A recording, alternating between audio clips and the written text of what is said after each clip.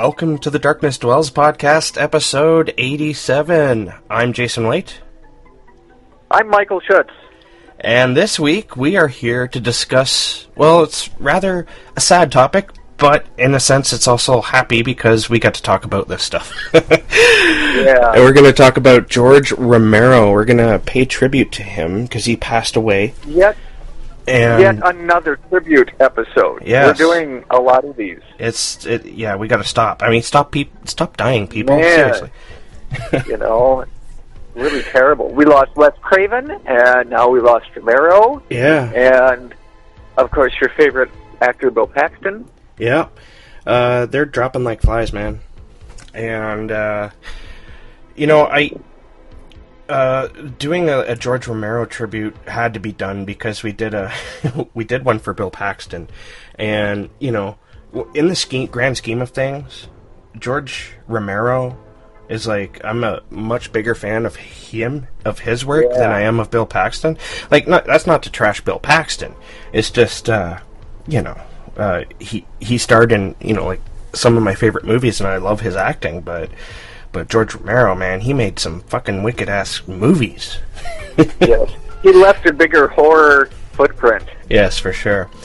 Well, before we get into any of that, though, let me tell everyone about our sponsors. We are proud to be sponsored by Crystal Lake Publishing. Now, they've been publishing since 2012, and they've quickly become one of the world's leading indie publishers of mystery, thriller, and suspense books with a dark fiction edge. So it's basically horror. They do a lot of, they really do a lot of anthologies and collections and novellas, but they're recently sort of breaching into the novel area. They've recently released a new anthology called Behold! Oddities, Curiosities, and Undefinable Wonders. Now, this is a really interesting anthology because, you have to read it to really understand what I'm talking about, but it has a lot of really well-known authors. It has Neil Gaiman, Clive Barker, past guest Ramsey Campbell, and there's a lot of authors in here. I can't remember them all. I just got a copy, and I can't wait to read it because I haven't read it yet. But definitely go check out this anthology. It'll be well worth your time and your money. I can't speak, and this is just a representation of what Crystal Lake Publishing is doing. They do a lot for the scene. They also have a mentorship program that I talked about the last couple episodes. I highly recommend that for the writers out there. And definitely go to www.crystallakepub.com, and you could probably lose yourself for a couple hours. They have a lot of stuff there. And what a way to lose yourself. Exactly. Just like going into a bookstore and just getting lost. Exactly, yes. All right, we're also happy to be sponsored by Audible.com. Go to audibletrial.com/darknessdwells and sign up for a free month-long trial membership. With that trial membership, you get a free audiobook. And, free audiobook. Awesome. If you're not already a member, I highly recommend that you join up. I've been a member off and on for God knows how long, like since 2007 or something like that. So I'm going to make a recommendation, sort of going with the theme of the show. I looked up John A. Russo, who wrote Night of the Living Dead with George Romero. And so they wrote that together. John A. Russo continued to write zombie fiction and horror, and he's a well-regarded author. And I couldn't find any of his horror, but he recently released, it looks like a historical novel set maybe in World War II, I'm not sure. But it's called Dealey Plaza, and it's written by John Russo. It's 14 hours and 58 minutes, and it's unabridged. Check that out. Nice. All right, so before we get started talking about George, do you want to discuss any horror findings? Yes. Oh boy, got some good stuff. Good First stuff, of all, huh? I'm not even going to bury the lead. Netflix came out with the Stranger Things 2 teaser trailer, No. which is already on my author Facebook page. It's somewhere. And I will certainly hook it up to the Darkness Dwells page, Yeah, which please do. all of our fans will see before they hear about this. It's so much fun. Oh, my. Oh, God, I can't wait. You know, I haven't seen it yet. Does it look good? It looks fantastic. Excellent. It has a little bit of Michael Jackson's Thriller in it. No way. I mean, it once again pinpoints our childhood of the '80s and what was going on in an old arcade. You know, got some Thriller going on. Looks like it's going to be a heck of a storyline. Yeah, I have every faith that season 2 is going to be good. You know, sometimes I worry, but I think it's going to be great. I can't wait for it, honestly. You know, I was kind of hoping, because this time last year I went on vacation, as I'm on vacation right now, because the plant where I work, they have a shutdown at this time of year. And I remember very vividly. To pick the teeth of the mangler, right? Pick out all the the victims from the mangler. You know, there's a lot of fleshy strings in there. You know, from the victims. Yeah, it's got to get cleaned out. So yeah, but I remember sitting down to watch Stranger Things last year because that's when it was released and being completely taken away. So I was hoping that they'd release it this time. At this time this year, but no, they're releasing it in October, aren't they?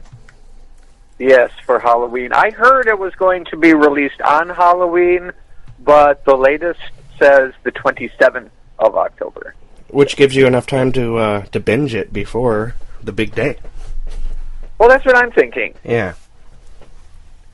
You got to celebrate Halloween somehow. Yeah, you know, it's time to start thinking about that, what my horror movie lineup is going to be, and it's almost time to buy all kinds of candy for the children that do not come to my door, so I end up eating it binging yourself? on that as well. And then you feel sorry for yourself afterwards. Excuse. You know, it's like a completely legitimate cover story to buy hordes of candy. Yeah. You know, we do that here. Oh, it's Halloween. Yes, that's not usually on my list. I remember when I was a kid, the street that I live on used to be packed with kids, because I was one of them, I remember, right? But since then, they've built these like cul-de-sac neighborhoods around the area, and so those houses are built a lot closer together, so they're all concentrated. So the kids all go there now, and we don't get hardly anybody. We get like maybe 2 or 3 kids. And that is no exaggeration. So we buy like a bunch of candy, and nobody comes, and so it's left for us to eat. And you know, we don't mind. Yeah, that's kind of good news, bad news. Yeah. What I can't figure out is that my apartment building has a swarm of children. It's all kinds of kids. So I don't know why they don't. Probably because everybody around here are cheap. I don't think that anybody has candy for them. But I do. Anybody listening to my show, if the neighbor kids are listening to Darkness Dwells, I'll have candy for you. Do you have like subdivision type cul-de-sacs around where you live? No. No? No. I have no idea then where they're going. Maybe they just don't go out. I've heard that in some places in the States, kids don't really do that anymore. Really? Yeah. I haven't heard that. Maybe that's true. No, I live in a part of the town that's, you know, there's no big draws that I can see. You know, there isn't like a bunch of really nice homes where you can go get like the good candy. Mm-hmm. I mean, this should be a legitimate stop. They should build houses just for Halloween. Yeah. So kids have somewhere to go. The houses that October built. Yeah, screw the poor. They can live in cardboard boxes. We'll build houses just for Halloween. Oh, I would live in one. because you'd have to have a caretaker there. Exactly. Oh, I'd be the caretaker of the Halloween house. Oh. That's what we could do with the homeless people. Hold on a second. I have to write down the notes for this new short story I just thought of. The Halloween house, the professional Halloween house. That's that's funny. We're getting all excited about Halloween here. I know, it's almost time. Yeah, we're like those Christmas people. Those people who get like excited about Christmas around September. And we hate them.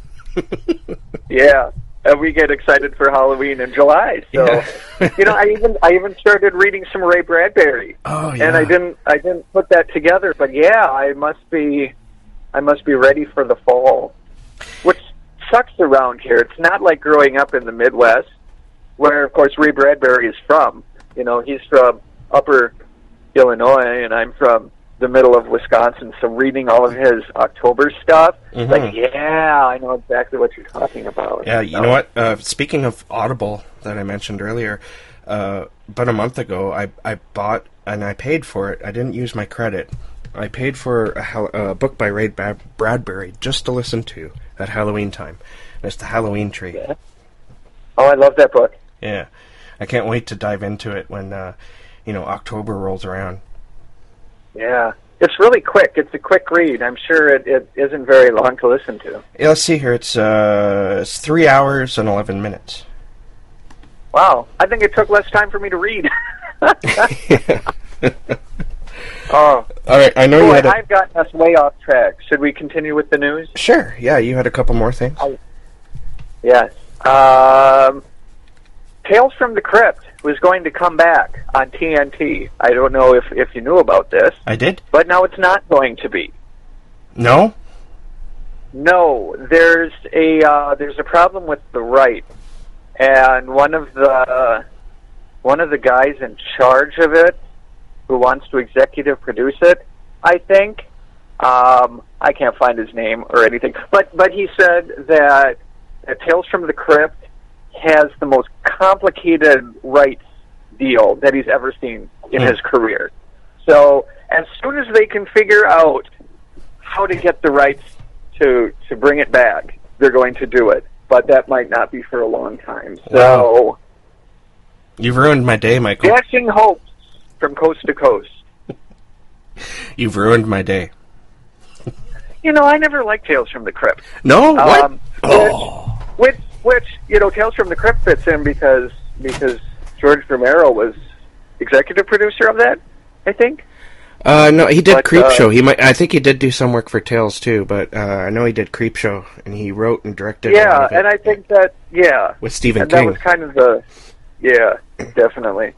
I was more Tales from the Dark Side, which was a lot more serious. George Romero. Tales from the Crypt is kind of horror comedy. Yeah, it can be comedy, but that's what George Romero was involved in. Was Tales from the Dark Side. He was with Tales from the Dark Side. Yes. Oh, well, that's wonderful. See, I was worried about that because as soon as I saw the clip from Tales from the Crypt, I looked up Dark Side.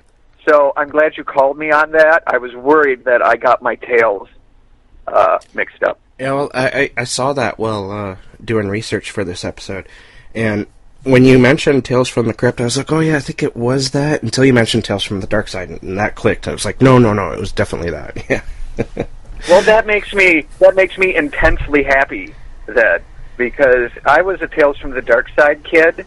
I just never got into the Crypt Keeper. You know how I feel about horror comedy, and everybody talks about Crypt. I don't hear many people at all talk about the Dark Side. All right, Michael. And man, that was good. I'm sending over the goons. They're going to take your horror card away. No. I think I have the more legitimate track here. We'll have to look into the bylaws. I like that. but no, I'll send the goons to your house. You know what's awesome? You want to hear something awesome? That you actually have goons? No, I wish I had goons, because they would be doing a lot of work for me. But, no, they wouldn't go to your place and take your card. They'd be doing other illegal stuff. I mean, perfectly legal stuff. Yeah. But you want to hear something awesome? As I found Tales from the Dark Side, the entire show, on sale at Walmart for like $30, and of course I picked it up. This was like about a year ago. I still haven't watched it yet, but I want to, of course. But oh my! The entire series. Watch it. Because I'm looking for that right now. It's sitting on my shelf collecting dust, Michael. Oh, I know. Dive into that. You will not be disappointed. No, I mean, I watched it all the time. Oh, okay. Yeah. I'm a fan of that one too. You know, I like Tales from the Crypt too, but I see what you're talking about. It is a bit tongue-in-cheek sometimes. Yeah. Yeah. All right, so you had one more thing, I think? I have one more. An interview on iHorror.com with Gary Dauberman, who's screenwriting the new Annabelle Creation movie. Oh. He also wrote the new It, and he's writing a lot of stuff, but oh boy, so I'm reading about Annabelle Creation, and I'm not going to go see this. This is going to be a rental for me, because set in 1957, Annabelle Creation explores the origin of the cursed Annabelle doll.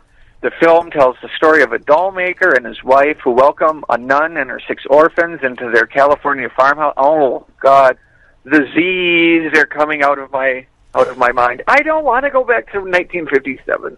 I don't want to see a doll maker carve out Annabelle and an evil spirit inhabits her just like Chucky, and I don't want to see that. Oh, come on.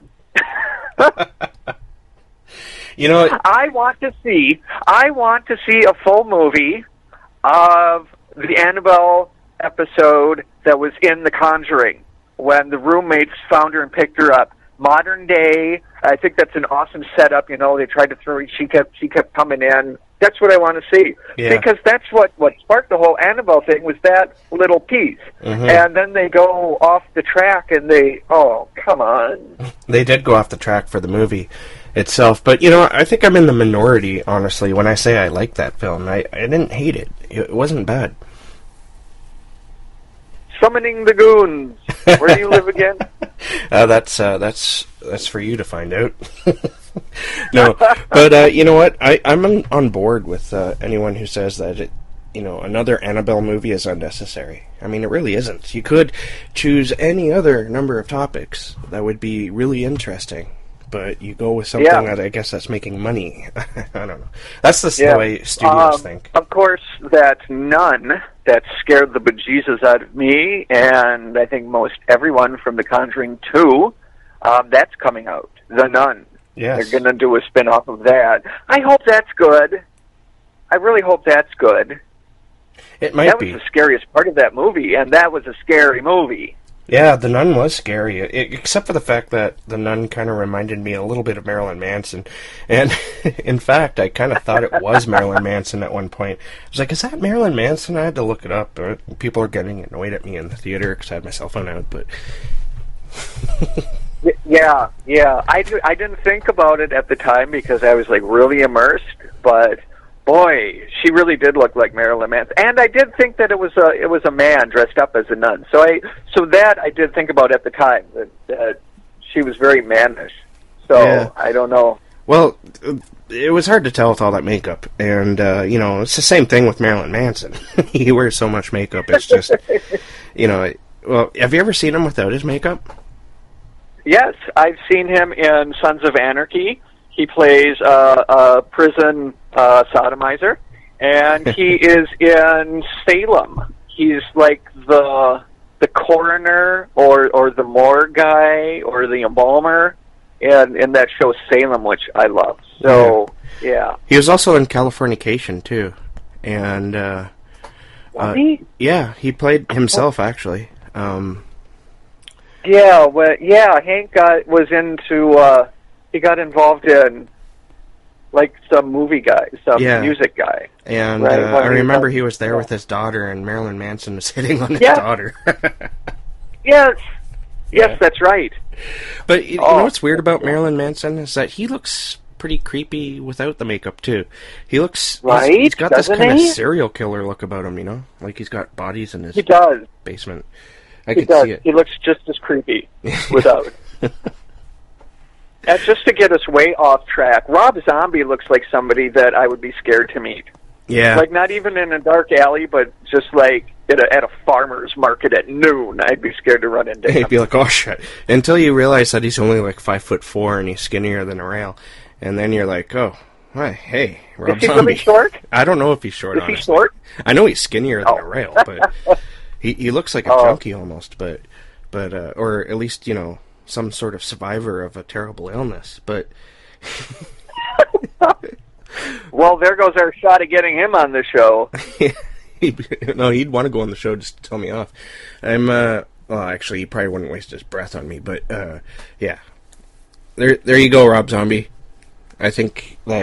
Come on, we love you. You know, if you ever listen to our show, Rob Zombie, we, like, worship at the altar of Rob Zombie horror movies. If Rob Zombie is ever listening to the show, first of all, I apologize for whatever mistake happened where you ended up listening to us. And, second of all, sure, why not? Come on the show. You know, he was on Larry King after, I guess it would have been after Lords of Salem, and he was talking about his next movie, and he said he was taking a break from horror, and he was writing and going to direct a movie called 76, which was about the 1976 Philadelphia Flyers. I guess they had a really good hockey team that year, and I thought he was serious. And then after 31 came out, which is also a number, I realized that must have been, like, that was him... Making a joke? Not only bullshitting, but kind of doing it, you know, like, kind of sarcastic, too, like, I don't know. But I really believed him, and I did until, like, just really recently. Actually, until I watched 31 again a couple weeks ago, and I realized, you know, that wasn't even true. He just said it with a straight face. I'm sure that was just like, he just said that on the show, because Rob Zombie is not going to do a hockey movie called 76. It would be interesting if he did. Well, I thought so. I thought, well, that might be good. I'm sure it's going to be violent. And angry. Because, you know, I think there's something very, very angry in Rob Zombie. There is. I remember when House of a Thousand Corpses came out, and I read a review of it where the guy wrote, whatever demons are haunting Rob Zombie, I hope they've been exorcised by this film. And then he follows up with Devil's Rejects, which was, nope, he's not done. Yeah. And, well, he's continued to make pretty disturbing movies since, so... Although, you know, a lot of people are kind of hard on 31. I don't know why. I mean, it wears what it is on its sleeve. It's nothing else. You know? It's just a fun horror movie. It's violence and nastiness. Our colleagues and peers don't like Rob Zombie a lot. I mean, people in the horror industry don't, you know, I hear people say they hate his movies all the time. I don't understand. I have no idea why somebody who's in the horror world doesn't like those. I can't see it. I can't see that. Yeah, I can't see it either. So, yeah, indeed, if you are listening, Rob Zombie, we here at Darkness Dwells are Rob Zombie friendly. Yes. Our first show together was Lords of Salem. Yes, I believe so, yeah.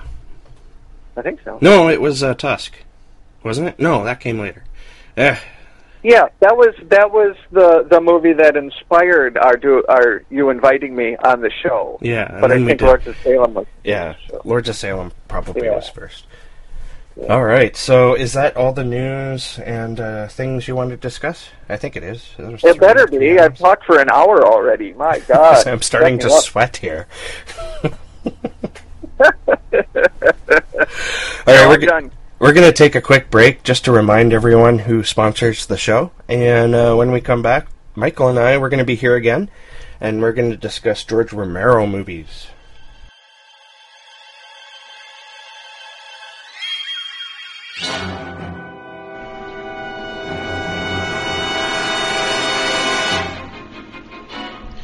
With unmatched success since 2012, Crystal Lake Publishing has quickly become one of the world's leading indie publishers of horror and thriller books with a mystery and suspense edge. With stories, interviews, and essays by the likes of Wes Craven, Neil Gaiman, Jack Ketchum, Ramsey Campbell, Kevin Lucia, Jasper Bark, Mercedes M. Yardley, Mark Allen Gunnels, and Clive Barker, you'll want to dive right in. Crystal Lake Publishing. www.crystallakepub.com. Hi, welcome to the Patreon campaign for Crystal Lake Publishing. I'm Jasper Bog. Let me explain to you why I was thrilled to be an advocate. I've been working with Crystal Lake Publishing since the publication of their first official release, the anthology For the Night is Dark. Over the last 3 years, I've watched them grow into one of the world's leading indie publishers of dark fiction. But times are hard for indie publishers, and that's why they need your support. Not only to pay the huge number of people who work tirelessly behind the scenes to make certain that each book is of the highest professional standard, but also to pay all anthology contributors a top professional rate, to include artwork in every single one of their books, and to pay a quarterly bonus on royalties to all their authors. In return, they are offering some truly amazing perks, so please do take a moment to go and check them out. The perks are offered over 2 tiers, so there is something to suit everyone's budget. And because this is Patreon, you can put a cap on the amount of money you spend each month, so you will never go above budget. But the main reason to support Crystal Lake Publishing is because they build communities.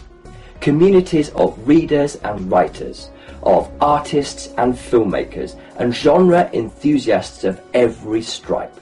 And that's why I am so proud to be an associate, why I was thrilled to be an advocate for this campaign, and why, most importantly, I hope that you will join me. Thank you so much for listening. All right. Where we whisper. Why are we whispering? I don't know. Don't wake Mom and Dad. We're watching scary movies. The mom and dad thing, they might get mad.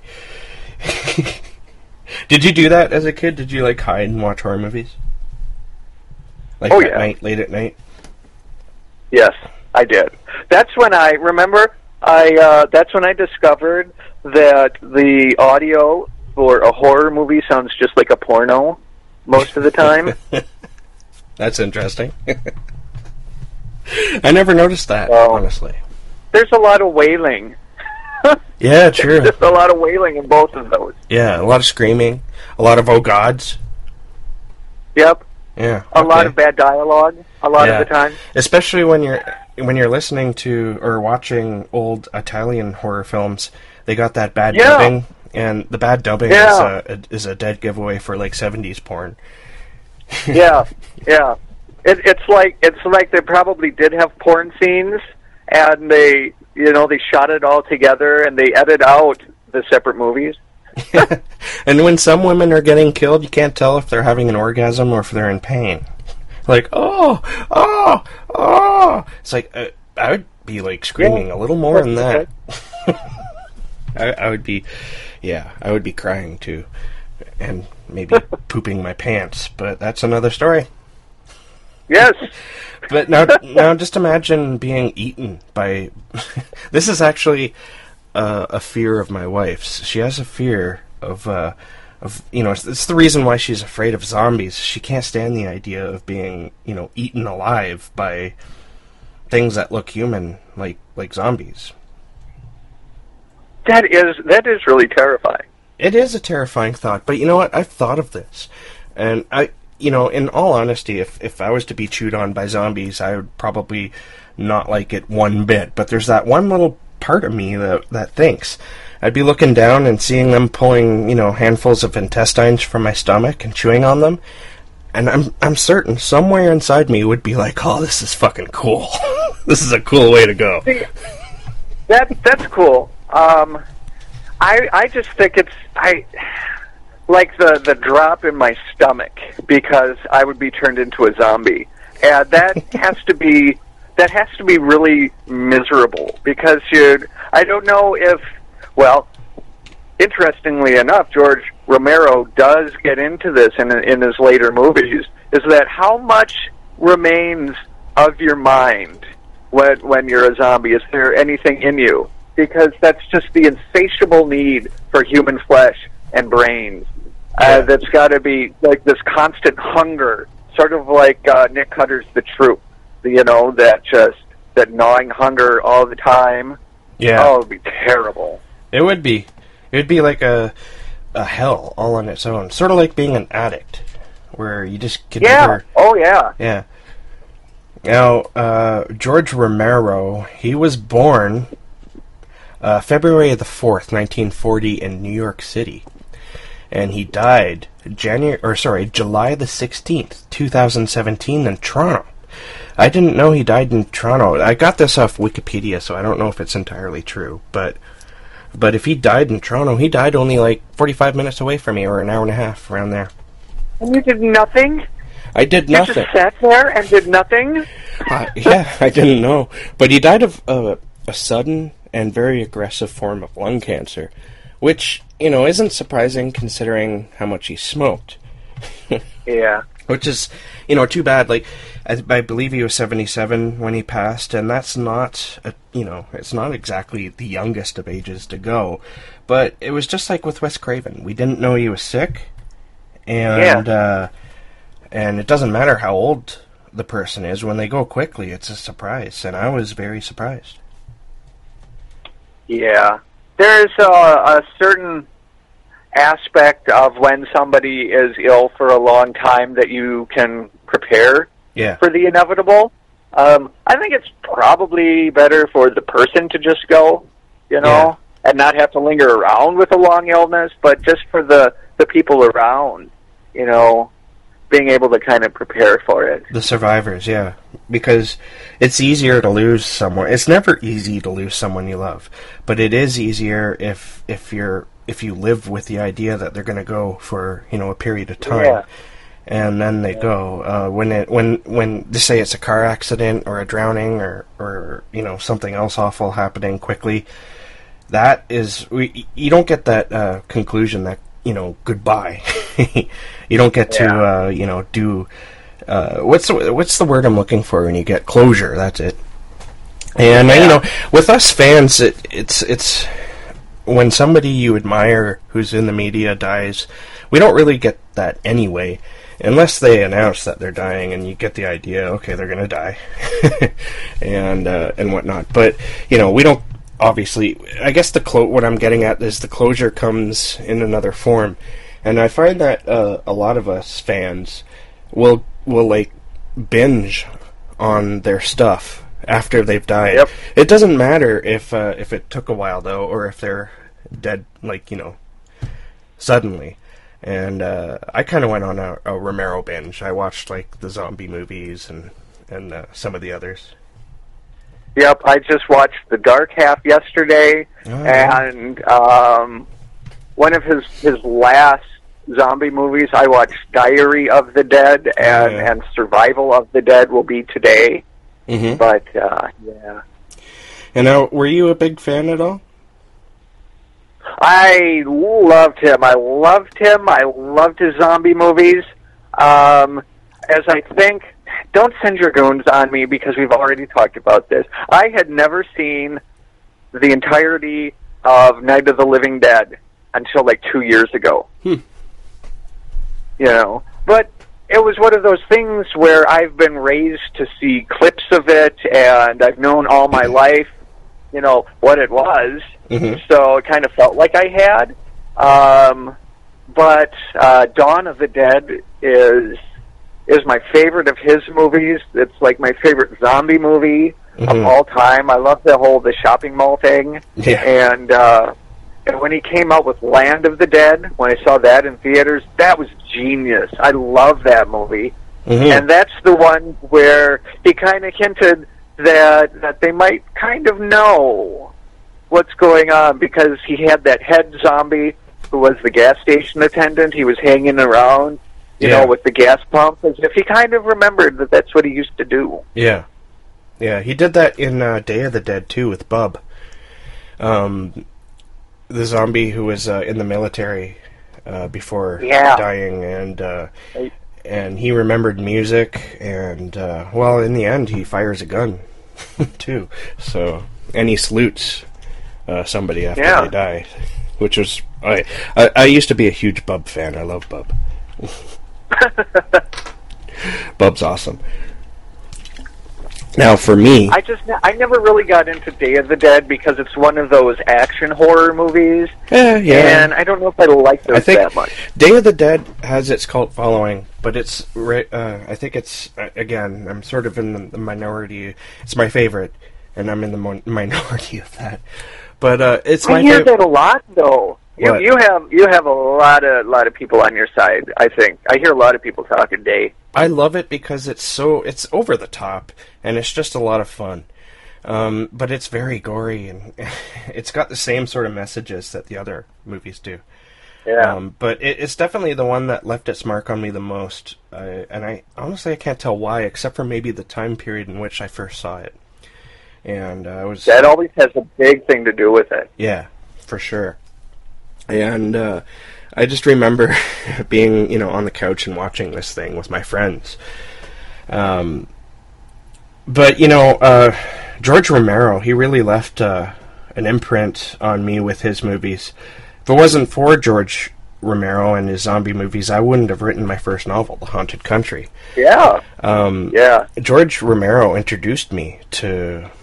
flesh-eating zombies, the way that we know them today. And, you know, it's not just me, it's everyone. We wouldn't have the flesh-eating zombies today if it wasn't for George Romero and John Russo. So, I remember back in the mid-90s, well, actually, back then, you know, if you think about it, there was no market for zombie films, really, then. It was only...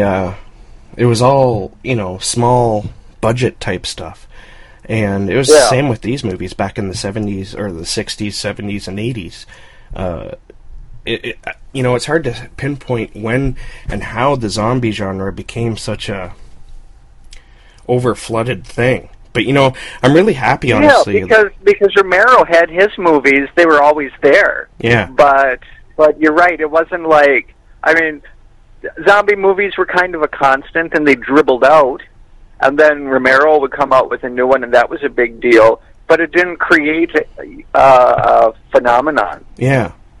But it kind of did later. I think maybe it was just a small growing thing, you know, the kids who watched the movies in the 80s and 90s back then, they would instill that kind of love onto the next generation, and next thing you know, you have movies like, well, the Dawn of the Dead remake, which is what really kicked it in motion, and the Brian Keene books. Those two things colliding together created such an influx of the zombie genre. People are bitching about it today. They're like, oh, I'm so sick of the zombie genre. And that's fine. I'm kind of tired of it too. But only because it's been done so much. I don't think zombies hit mainstream so hard and for so long now that I don't think you're ever going to completely see them go away. It's going to be like the vampire, where it rises and lowers like a wave. You're going to see it get popular again. You're going to not, see it kind of go away, and then it'll get popular again. At least that's what because I love zombies. I really love zombies. I'm ready for them to ebb now, because there's just too much, and I don't want to watch another zombie movie ever in my life. But really, I do, because zombies are that's a really scary concept, because they're your neighbors. I think that's like what the horror philosophers think, you know. It's, you see your neighbors and they're coming after you suddenly, you know. It's a humanoid kind of person, and that's really frightening. Yeah. Now, Romero, of course, he did other movies as well. Yes, Monkey Shines. Yeah. And, but they're, in my mind, they are just as smart. They usually have, like a point to them, you know, a message, a pretty interesting, at least somewhat intellectual message. And, but I, you know, because zombies are just more fun. I like his zombie movies better, but I like some of his other movies too. Like Monkey Shines. I remember watching that, I think when it came out in VHS for the first time, and being blown away, and, but not knowing it was George Romero who did it. I didn't learn that. Yeah, I don't think I knew that until I saw it on Netflix a couple years ago, and I'm like, really? Yeah, I learned about it about 5 years ago, I think. I was like, George Romero did that? No way. Now, I mean, I think we should make a special emphasis on his original Night of the Living Dead, because that was revolutionary in so many ways. Oh, for sure. The impact, well, not the impact, but the message of civil rights, which he says wasn't meant to be in there. And I think that's why I love Romero so much, is he wasn't even thinking about it, and he just made a young black man the hero of the whole thing, you know, at that time. To do it like naturally, like, well, why wouldn't I? And just the ending, that nihilistic, you know, that feeling at the end where it's not like, oh, it's happy, everything got tied up, or sudden scary, like Carrie ending where it's like, oh boy, final scare, but you just kind of feel numb and sick to your stomach, and you think about, oh, this is just going to keep going, and oh, it's a huge impact. Yeah, and I like what, you know, the irony of what happens to the our black hero was interesting. Yeah, because that was really where the civic, you know, message comes in. Sort of, anyway. Just the idea of, you know, him surviving the night. And, you know, it's not really a spoiler. The movie's been around for like 40 years or more. And it's in the public domain, so you can, like, go on Facebook, or not Facebook, well, you could probably find it on Facebook too, but you can go to YouTube and watch it for free. You know, usually when you buy, like, zombie compilation movie DVDs, it always has that in there, because it's in the public domain. But, yeah, do you know what happened with that? This is kind of an interesting story that I'm interrupting you with, I'm sorry. No, go ahead. When he finished Night of the Living Dead, which also, I think the story goes that they finished it and they put the reels in the trunk of his car and they drove to New York and found like little itty bitty theaters to run it. But when they filmed it, he just simply forgot to put a copyright on it. Yeah. It just slipped his mind, and because of that, the movie was like in the public domain. He made no money off of that because he didn't state that he had the rights to it, which is why he went and he did those remakes himself, you know, a few years later, because he didn't get, you know, he created the zombie, you know, for all intents and purposes. And he got a one little mistake. But, you know, if he had the rights for that, if it didn't slip into the public the public domain, it might not have reached the status it did. You know what I mean? He might have you know, held on to, you know, those rights pretty strongly, as you would if you own the rights to something like that. So maybe that was just, you know, fortune working out. You know, like zombies have to get popular. Allowing the proliferation of it. It's hard to say how the movie would have turned out if he had the rights for that, but it is unfortunate. He probably would have died a billionaire I think it was probably pretty close. He died pretty rich anyway. At the end, Yeah. Excuse me. Yeah, that's it. That is an unfortunate story, but shit happens. He went on to make other films that were, in my opinion, better. Not to knock on Night of the Living Dead. It's understandably a classic. It inspired so much. But, Dawn of the Dead and Day of the Dead, I love those films so much more. And Land of the Dead, too. Yeah. I mean, definitely I say Dawn of the Dead is my favorite. But at the same time, I do believe that Night of the Living Dead is better than all of the others. My favorite aside. Although after actually sitting down and watching the whole thing, it's really, really good. Yeah. But yeah, the quality of it, I think, is his best movie. Regardless of favorite. That's just my opinion. Now, as I was saying, he did do other movies, and he hasn't always done movies in the horror genre. He did like the older woman type film, if you know what I mean. Yeah. The young that movie is, I believe, called The Affair. It's either The Affair or Hungry Wives. I'm not sure which one.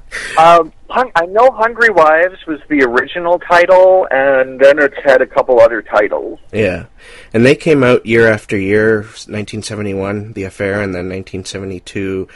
Hungry Wives. Now, those were more like adult, not adult like porno films. They were just more that adult-oriented type of film that most kids wouldn't really give a shit about. Just about, how adults kind of fuck around, as far as I can tell anyway. But in 1973, he released The Crazies. Now, I haven't seen this movie. I was going to watch it in preparation for the show, but it just never happened. I saw the remake, though, a long time ago, and to me it seemed like just another zombie film, to be honest with you. But I have seen parts of The Crazies, the original, and I think that's a lot less zombie, actually. It's more just people going crazy and becoming violent. I've never seen any of the original, and The Crazies, the remake, is kind of an interesting one for me, because I've tried watching it twice and I fell asleep, which is not a condemnation of the movie because it looked really good. I just happened to start it on nights when I was extremely exhausted, so I still haven't seen that. It's not a bad movie. I like it. It's not a favorite, though. I sure like the first 20 minutes that I've seen twice. Yeah. Timothy Olyphant, I think his name is. He's pretty good. Yeah. I like the baseball game I like in that. I always remember the conversation they have at the beginning of that film. Around springtime, they're like, it's baseball season. And that's a signifier that it's springtime. Winter is over. Yeah. I like that conversation. I kind of hate winter, so I think that's why that conversation sticks out for me. Yeah. All right, so in 1978, now I did watch this one recently, and I'm glad I did. He did Martin. Have you seen this one? Oh, I don't remember. Let me look it up and see while you talk about it, I'll check it. This movie is interesting in that it's a vampire film, but throughout the whole film, and even at the film's conclusion, you don't know if Martin is actually a vampire or if it's just in his head. I'm leaning towards that it's just in his head, because he comes from a family that believes they're cursed.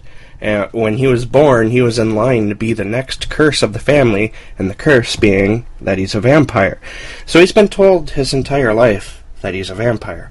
But he believes that he's 84 years old, and, there's absolutely no evidence given to us that he is actually a vampire, except for that he's killing women and slitting their wrists to do so, and drinking their blood.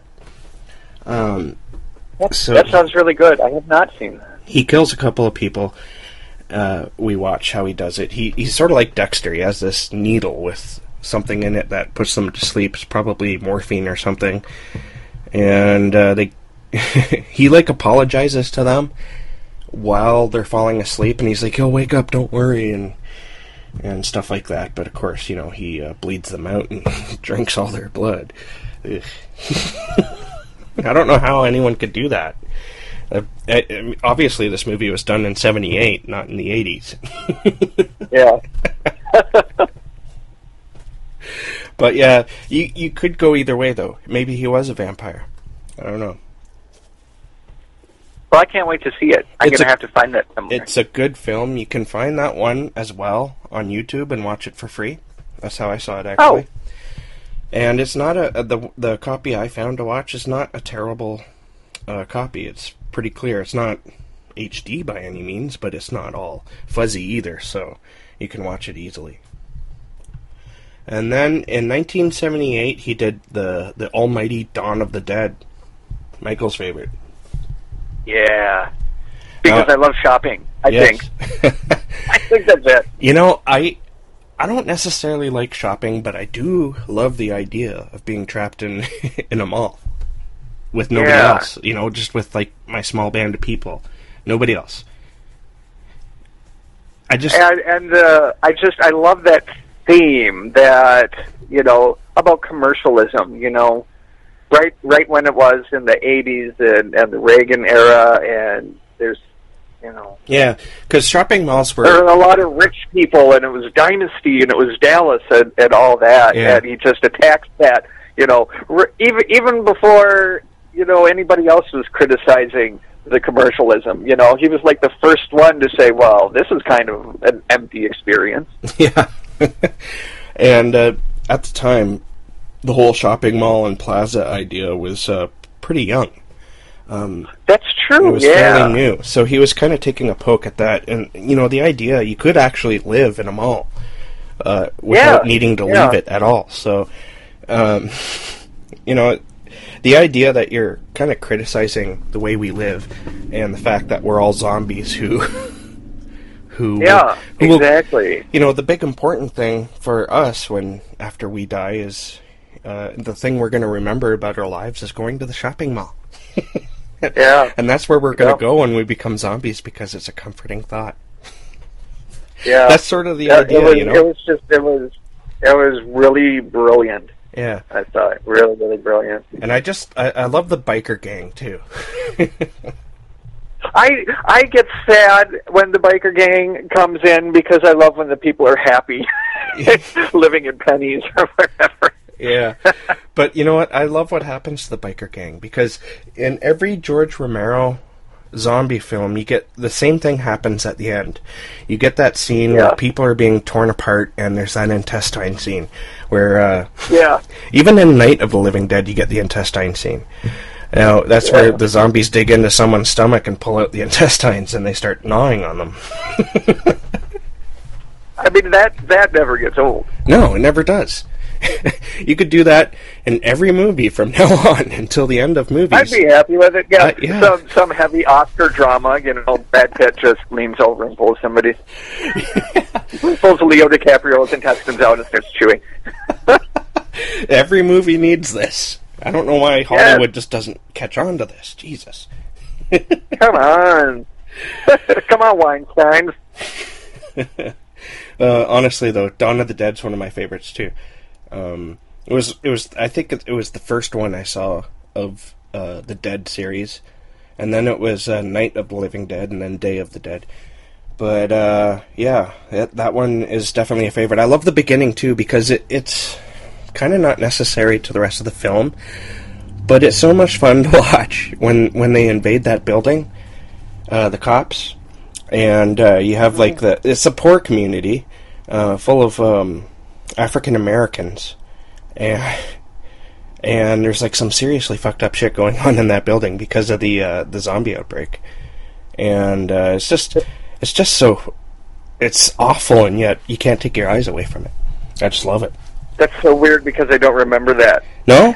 Weird. You need to watch that. I remember them landing the helicopter on top of the mall.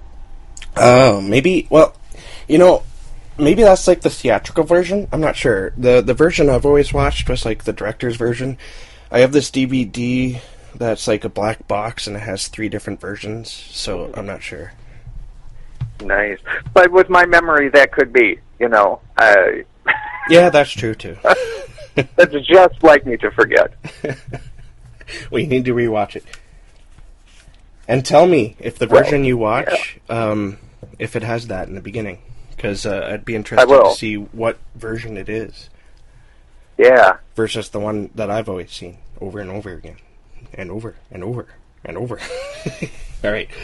In 1981, he released Knight Riders. Now, this one, I have no interest in watching it.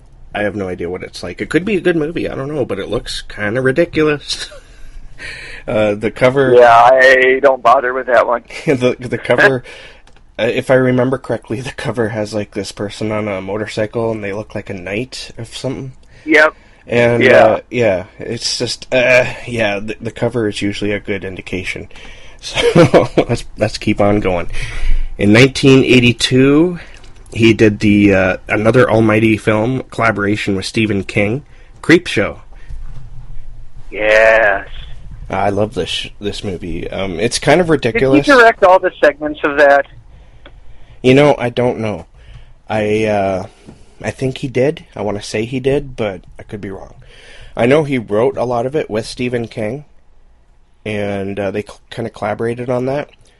And I'm pretty sure he directed the whole thing. I think that was sort of the point. I think he did. Yeah. Yeah.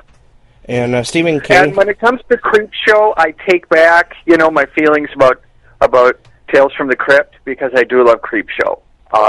Just those segments that kind of encapsulated, hour and a half or whatever, I really love that. Yeah. I love that. It's just fun, some of it is kind of like eye-rolling type of horror, like especially the Father's Day segment when when the evil dad comes back and he wants his Father's Day cake.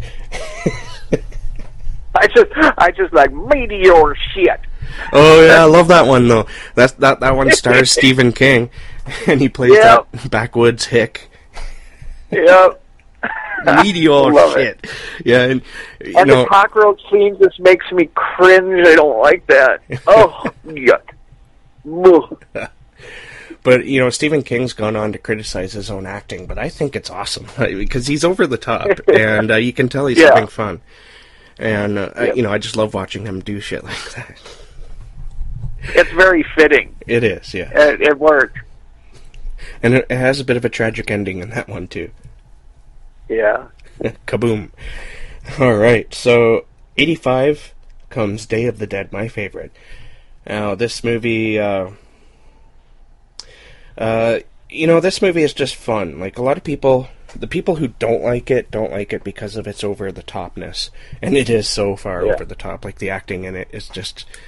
I think it's well done, because I think that was sort of the point. You have scientists versus army people. And, they're stuck in a nuclear fallout compound. It's either that or a mining shaft, I forget. It was one of the two. Actually, I think it's the mining. But anyways, and they're the only survivors that they can find. They can't find anyone else. They're radioing people. They're, like, flying out in a helicopter trying to find other survivors.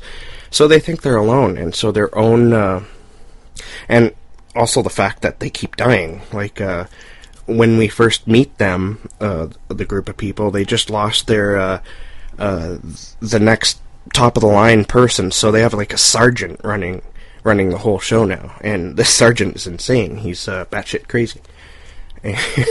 So basically it's like a martial law takes place within their little community, and insanity literally ensues. And it's just fun, man, just watching these people. It's like they all know they're gonna die very soon, and there's nothing they can do about it.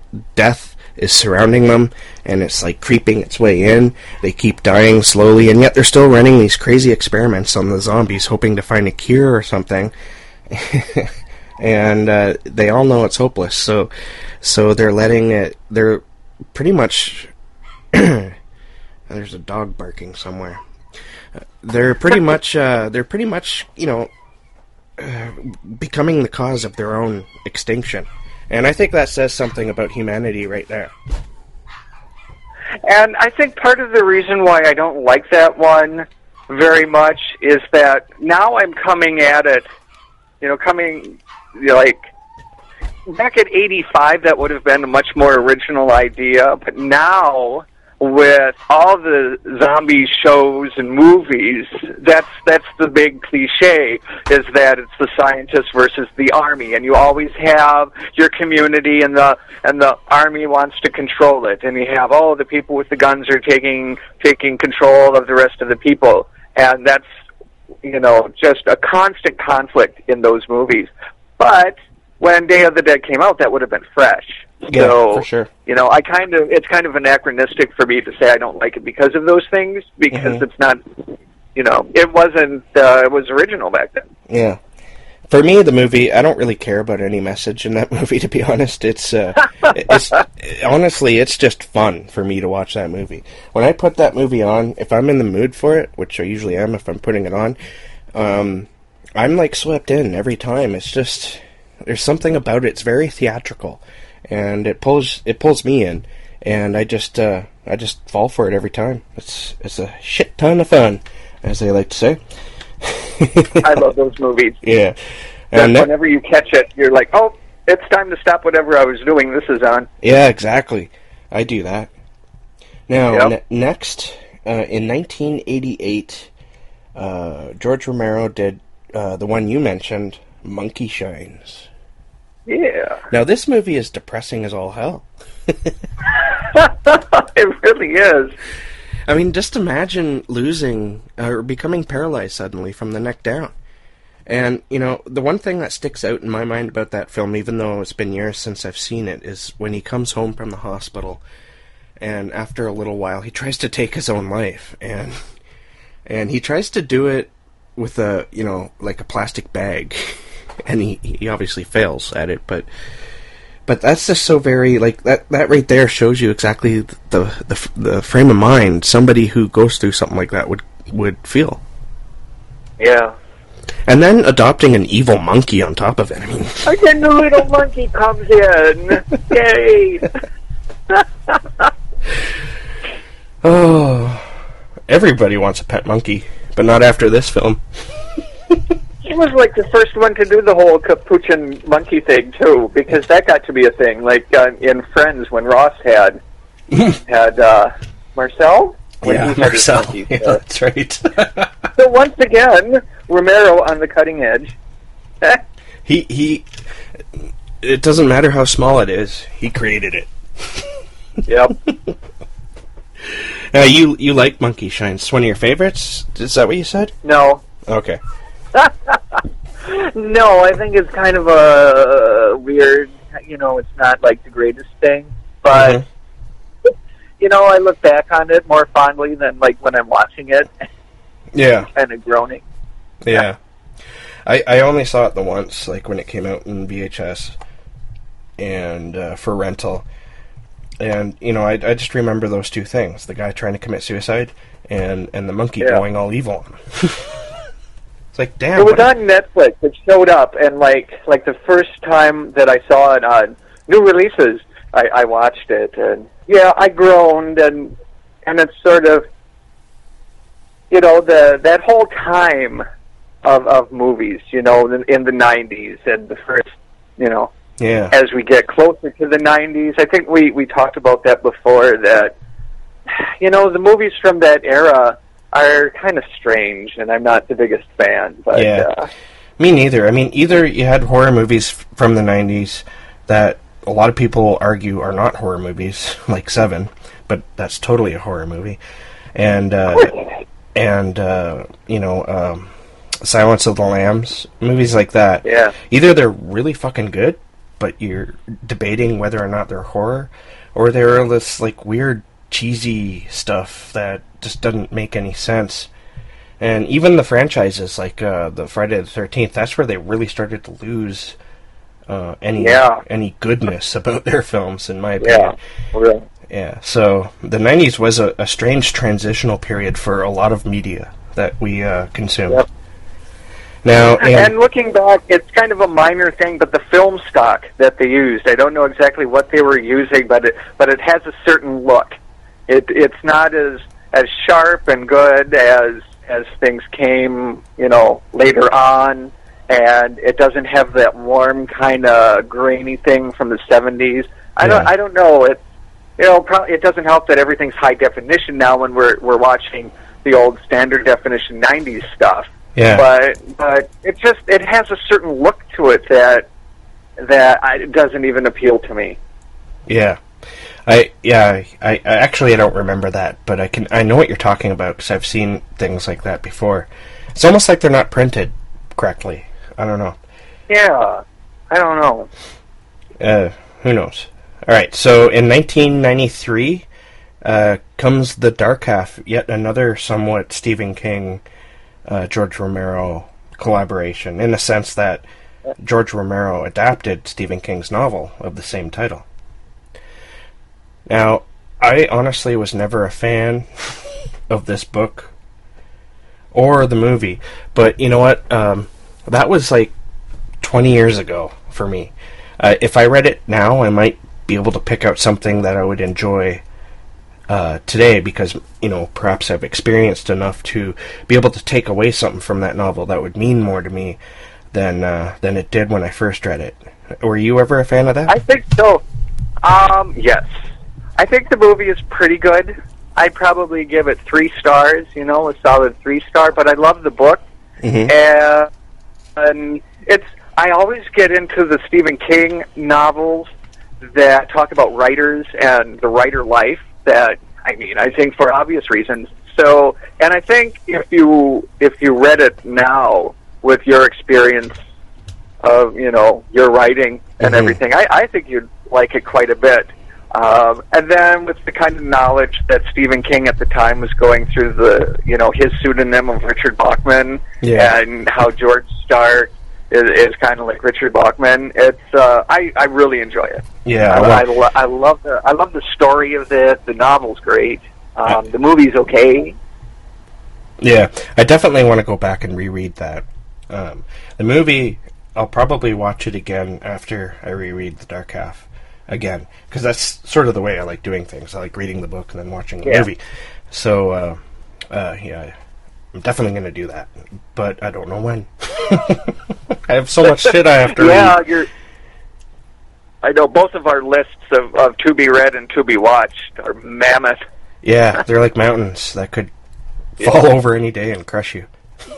All right, in 2000, you know what? I did not know this movie existed until the last couple of days. In 2000, George Romero wrote and directed a movie called Bruiser. Have you seen this one? Yeah. Yeah? I started, and it didn't click with me. Really? So I did not finish. I watched it. Now I want to give it a second chance, but it didn't do anything for me at the time. Huh. Well, I watched it recently, the last couple of days, and I wouldn't say it blew me away, but I found myself interested in it and watching it and being entertained, and it got me thinking too about the things that were going on in the film. It kind of starts off a little bit slowly. The description says nice guy. Basically, you get stepped over all the time, and that's sort of the theme. But the guy didn't really come off as all that nice to me in the beginning, it didn't seem like he was. He was stepped over but people betray each other all the time, and you're not necessarily aware of it. That doesn't make you a person who gets stepped on all the time. You can't always be aware of who's fucking you over. Well, it turns out this guy, everyone's fucking over, pretty much.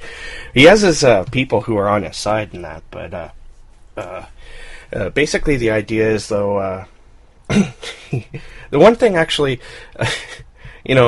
I don't know if it's because I write what I write or if it's just who I am. I'm not a violent guy at all. I'm quite the pacifist, actually, and I believe in pacifism. But when it comes to, people pissing me off, inside my mind, I'm like a terrible serial-killing monster. Because, when people do shit, like they cut in front of you in line or something, or they flip you off... they give you the finger while you're driving. You just have these terrible thoughts of all the terrible things you could do to them. You'd never actually do it, but it's somehow comforting thinking that just thinking of it. And this movie has that guy, just like me, so I kind of identified with him. And that there's a few scenes where he, envisions himself doing terrible things to people because they pissed him off. And I was like, yeah, that's me. So, I liked the film. It was interesting that, once he figures out that there's shit happening, suddenly there's a mask attached to his face, and he goes on a bit of a killing spree to get back at all the people who are fucking him over. And, it's fun. The thing I didn't like about it is at the end there's some comedic aspects at the end that I don't know if they fit, but overall, I thought it was a good film. I'd give it 3.5, 4 stars, honestly. Well, I'll have to sit down and actually watch it. Yeah, it's not bad.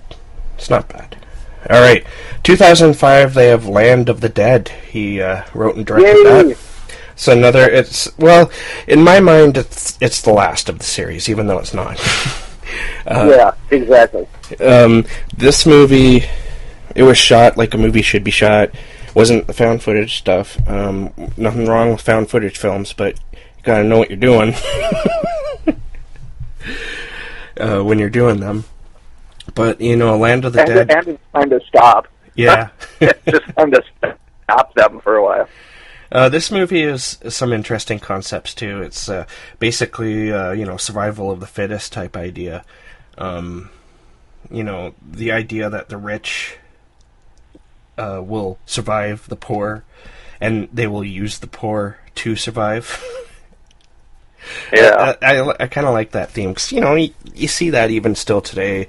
Actually, you see it more today than you probably did back then. Unless, of course, you're living in that world. So you sort of had the same idea, actually, in Bruiser. There was a lot of that going on with rich people. Well, at least with rich people fucking each other over. You gotta wonder how they would survive in a world like that. But, The Land of the Dead, all themes aside, it's another it's a fun movie. I liked watching it. I liked the characters. They were relatable. And what was interesting about this is Dario Argento's daughter's in this film. What's her name? China? Argento, I think. Is it China or something like that? I'm going to have to look that up now. I didn't know that. Yeah, she is in like almost every one of her father's films, almost. But she's in this movie. She plays the woman who is basically the ass-kicking, leather-wearing. Asia Argento. Asia, that's it. Yes. Oh, China, right? Yeah. Oh, that's funny that you made that connection. Yeah, I couldn't remember her name yet. I titled her China instead of Asia. That's how the brain works, people, at least mine. But yeah, she's in the film, and she kicks a ton of ass. I was kind of surprised to see her, though, because I guess... Well, actually, I do know that George Romero and Dario, they were friends. I don't know if they collaborated on anything, but I think they at least... I think George Romero helped Dario make films and stuff like that. So, I don't know. I know that... I think it's Dario... No, I think that was Fulci, actually. Oh, I have to brush up on my history of that kind of stuff. But I know that they were friends, at least. So that's probably how she got in the movie. But it was interesting to see her there. And I didn't know this, I think we both looked her up at the same time. She has my exact birthday. Oh, does she? Cool. Year, day, and year. We were born on the exact same day. Wow, you're like twins. Yeah. So, okay, that's really neat. This movie also... She should be in the newsletter. I don't know why she's not. That's funny. This movie also has Dennis Hopper in it. He plays basically the big bad rich guy, the Donald Trump. Yeah. And also, what's his name? You know what? I can't remember. John Leguizamo? Yes, him. He's in it too. He plays a really awesome role in this as well. Him. I loved his role, and he was awesome. Where would you rank Land of the Dead? Oh, I love that movie. I really, really do. I mean, in the series, I guess, Dawn is my favorite, and Night of the Living Dead is just a masterpiece. So, I mean, it would be third out of four. But I do love Land of the Dead, and I mean, I don't know for sure, but I think that was the biggest budget that Romero ever had, and it comes across really well. Yeah. I love the production values on it, and that's nice to see sometimes. Watch a lot of indie horror, and for the most part, I like indie horror better. But when you get a good movie and it's got all that slick professionalism, I like that too. I do. Yeah. Well, except they should have called it Dusk of the Dead. I mean, come on. I know he stopped his whole point there, so yeah. Oh, well, I can't have it all, I suppose. It was just kind of a miracle that the studios backed that project, and well, it wasn't a miracle really, because at the time zombies were huge. They were just getting huge, so it was really the smart thing to do at that time. And I would say it was a success for sure. And I love the zombies in it. I love I believe that was on the trailer when they come out of the water. Yeah, I love that part, yeah. I thought that was a nice scene. I just thought that the whole zombies and the mob of zombies were really well done in that one. I was really happy with how that went.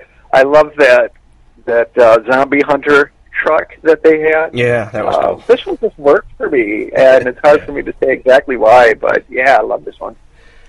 All right, after Land of the Dead in 2007, and I'm just going to group these two together. 2009, we had Diary of the Dead and Survival of the Dead. They're sort of connected, those two films. They're both found footage, and I think the story sort of continues in one fashion or another. I can't remember, but I remember them being big heaping piles of shit and not wanting to, return to that world. I know that I'm pretty sure that Romero initiated making these films. He wanted to make them. I just don't know what happened after that, because they're not really all that great at all. And they don't seem to be next in line, because Diary of the Dead, well, I mean, they can't be, because they show the phenomenon of the zombies happening, and that's a surprise to them. Yeah. So I guess they're kind of, in their own whole world. Like I say, I haven't seen Survival yet. I watched Diary yesterday, and I didn't like it. No. It's not a favorite. Kind of I don't think they were theatrical releases either. They weren't really big. They were straight to video, I believe, yeah. Yeah. It's kind of weird that Romero did that, because, I mean, even in his movies that I didn't particularly care for, he's always a quality writer-director, Yeah. And Diary of the Dead just wasn't very good. No. I'm thinking that they shouldn't have gone with the found footage style. But I'm thinking that they did that for, monetary reasons. It was cheaper. It's very cheap to do that kind of thing. 'Cause you don't have to worry about the expensive equipment. You just have or hiring the cameraman. You just have the actors carry the cameras around. And so that cuts a lot of the cost. And as to what happened, I think, honestly, some of it, too, was just that I've heard this theory before, and it made sense to me when I heard it, that George Romero, he comes from actual film. That's what he knows. So working with this type of camera and trying to make a story out of it was kind of foreign to him, and he probably should have just stuck with what he knew, because then he probably would have at least made a compelling story out of it instead of what we got. But the fact that he returned and did another one, I don't know. I don't know what happened with those films, but they're there. You can watch them. They do have their good parts. They're gory. They have their nastiness, and that's about it, I guess. But yeah, that's aside from all those films, there's a couple I cut out because there's just no real reason to talk about them. But he did a lot of TV too. I cut that out as well. But as we were talking about Tales from the Dark Side, I think he did some mainstream television shows as well. So he had a pretty full career. It's funny that he only did 20 films, and the fact that you can say he only did 20 films shows how prolific some directors that we admire really are. Yeah. But these films, especially the Dead series, they're landmarks in the horror community. It doesn't matter if you like zombies or not. These films are just they're paramount to the whole evolution of horror, especially in the zombie subgenre. So Romero is one of the masters of horror. Yes, for sure, undoubtedly. And most of his movies were good. He was, always admired him. But when you think about his Dead series, those are just staples. Mm-hmm. To be the guy, to have that, that's really, really amazing. Yeah. He did such great work and basically invented a whole subgenre. Yeah. I know zombies were around beforehand, but I don't think I've ever seen a zombie movie before Romero's, but he's the one that made them. Yeah. He made them flesh-eating. Yeah, he made them flesh-eating, mindless monsters. Before they were like slaves, mostly. Sort of like the whole the voodoo type zombies. Yeah. And they were, I think, other types of zombies before his. I can't remember what though. It's been a while since I've seen them. Movies like I Walked with a Zombie. And then, of course, there's White Zombie that we already mentioned. But, yeah. And then there's Rob Zombie, who we also mentioned. Yeah. Yeah, but he really defined... He not too many people can say that they altered something that's consumed by, massive amounts of, people. So he really left his staple, and he's going to be remembered for as long as we consume this kind of stuff, which will probably be until... It really is amazing. I'm just going to rant on it, but like Wes Craven invented Freddy, and Sean Cunningham invented Jason, but Romero invented a subgenre. So yeah, exactly. That's really nuts. That's crazy. Well, you could contribute the whole slasher thing to John Carpenter, though, because of Halloween. Of course, yeah. A lot of people say that's like the first slasher film, when it's arguable whether it is or not. But it is the movie that sparked the slasher. It's certainly the one that like Romero made the modern zombie. Carpenter really made the modern slasher. So. Yeah. So that is our show on George Romero, and I'm sad that he's gone, but I hope it seems like our day and age of great directors, horror directors, is going away, and I hope that that's not true. That's not an accurate prediction. Because I like reveling in these directors. I like going into their movies and watching what they're doing. And I think we have a pretty good new guard coming up, though, with James Wan and Adam Wingard. Yeah. Jason Blum, or Blum, I always say Blum, from a producer standpoint. He's Blumhouse doing great things. Yeah. Is extraordinary. So yeah, I guess I'm just. So it's just a weird changing of the guard, because the greats that we know are gone. And yeah, I guess I'm being unnecessarily modeling, but. I think where that comes from, honestly, is just seeing all your favorites going away, dying, or stopping what they're doing or what they were doing and making movies, It's just, I want them to be in their prime again and to make more movies. There's a horror story for you. Some guy who has the power to bring back the dead, make them at the age of 30 or 40 again, and make them keep making movies throughout. Yeah. I just need to add really quick, anybody that's made it this far, check out the documentary Birth of the Living Dead.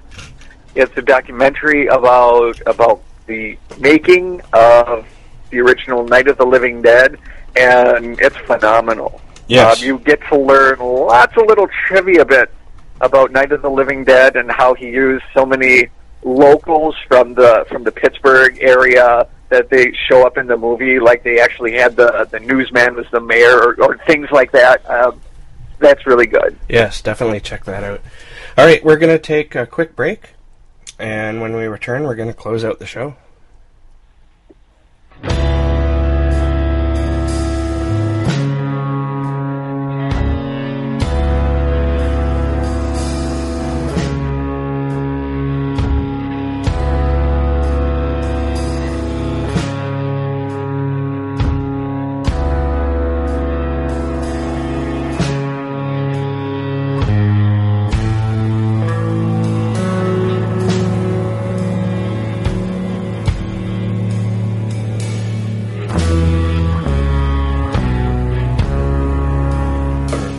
So there's our show for George Romero. I'm kind of tongue-tied now. I'm going to miss him. He was also a staple from every horror documentary.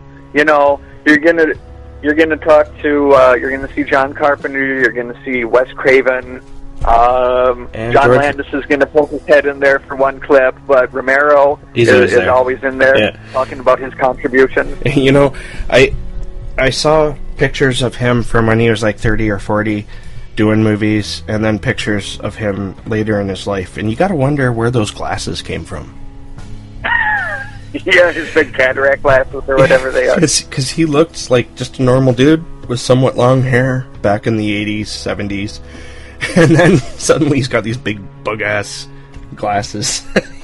I mean, but isn't that how you think of him, though? Yeah, I mean, that's how I think of him. Isn't George A. Romero without those? Yeah, I love that look. I have to wonder if it wasn't intentional, maybe to a certain point, because that's how people will remember him. Yeah. All right. So, thank you everyone for listening at our rambling about George Romero. As you can tell, we're both big fans, and we are going to miss him. So if you want to get a hold of us, maybe we got one of our facts wrong or something, you can do so easily. We're everywhere on the internet. You can reach us, first of all, with the email.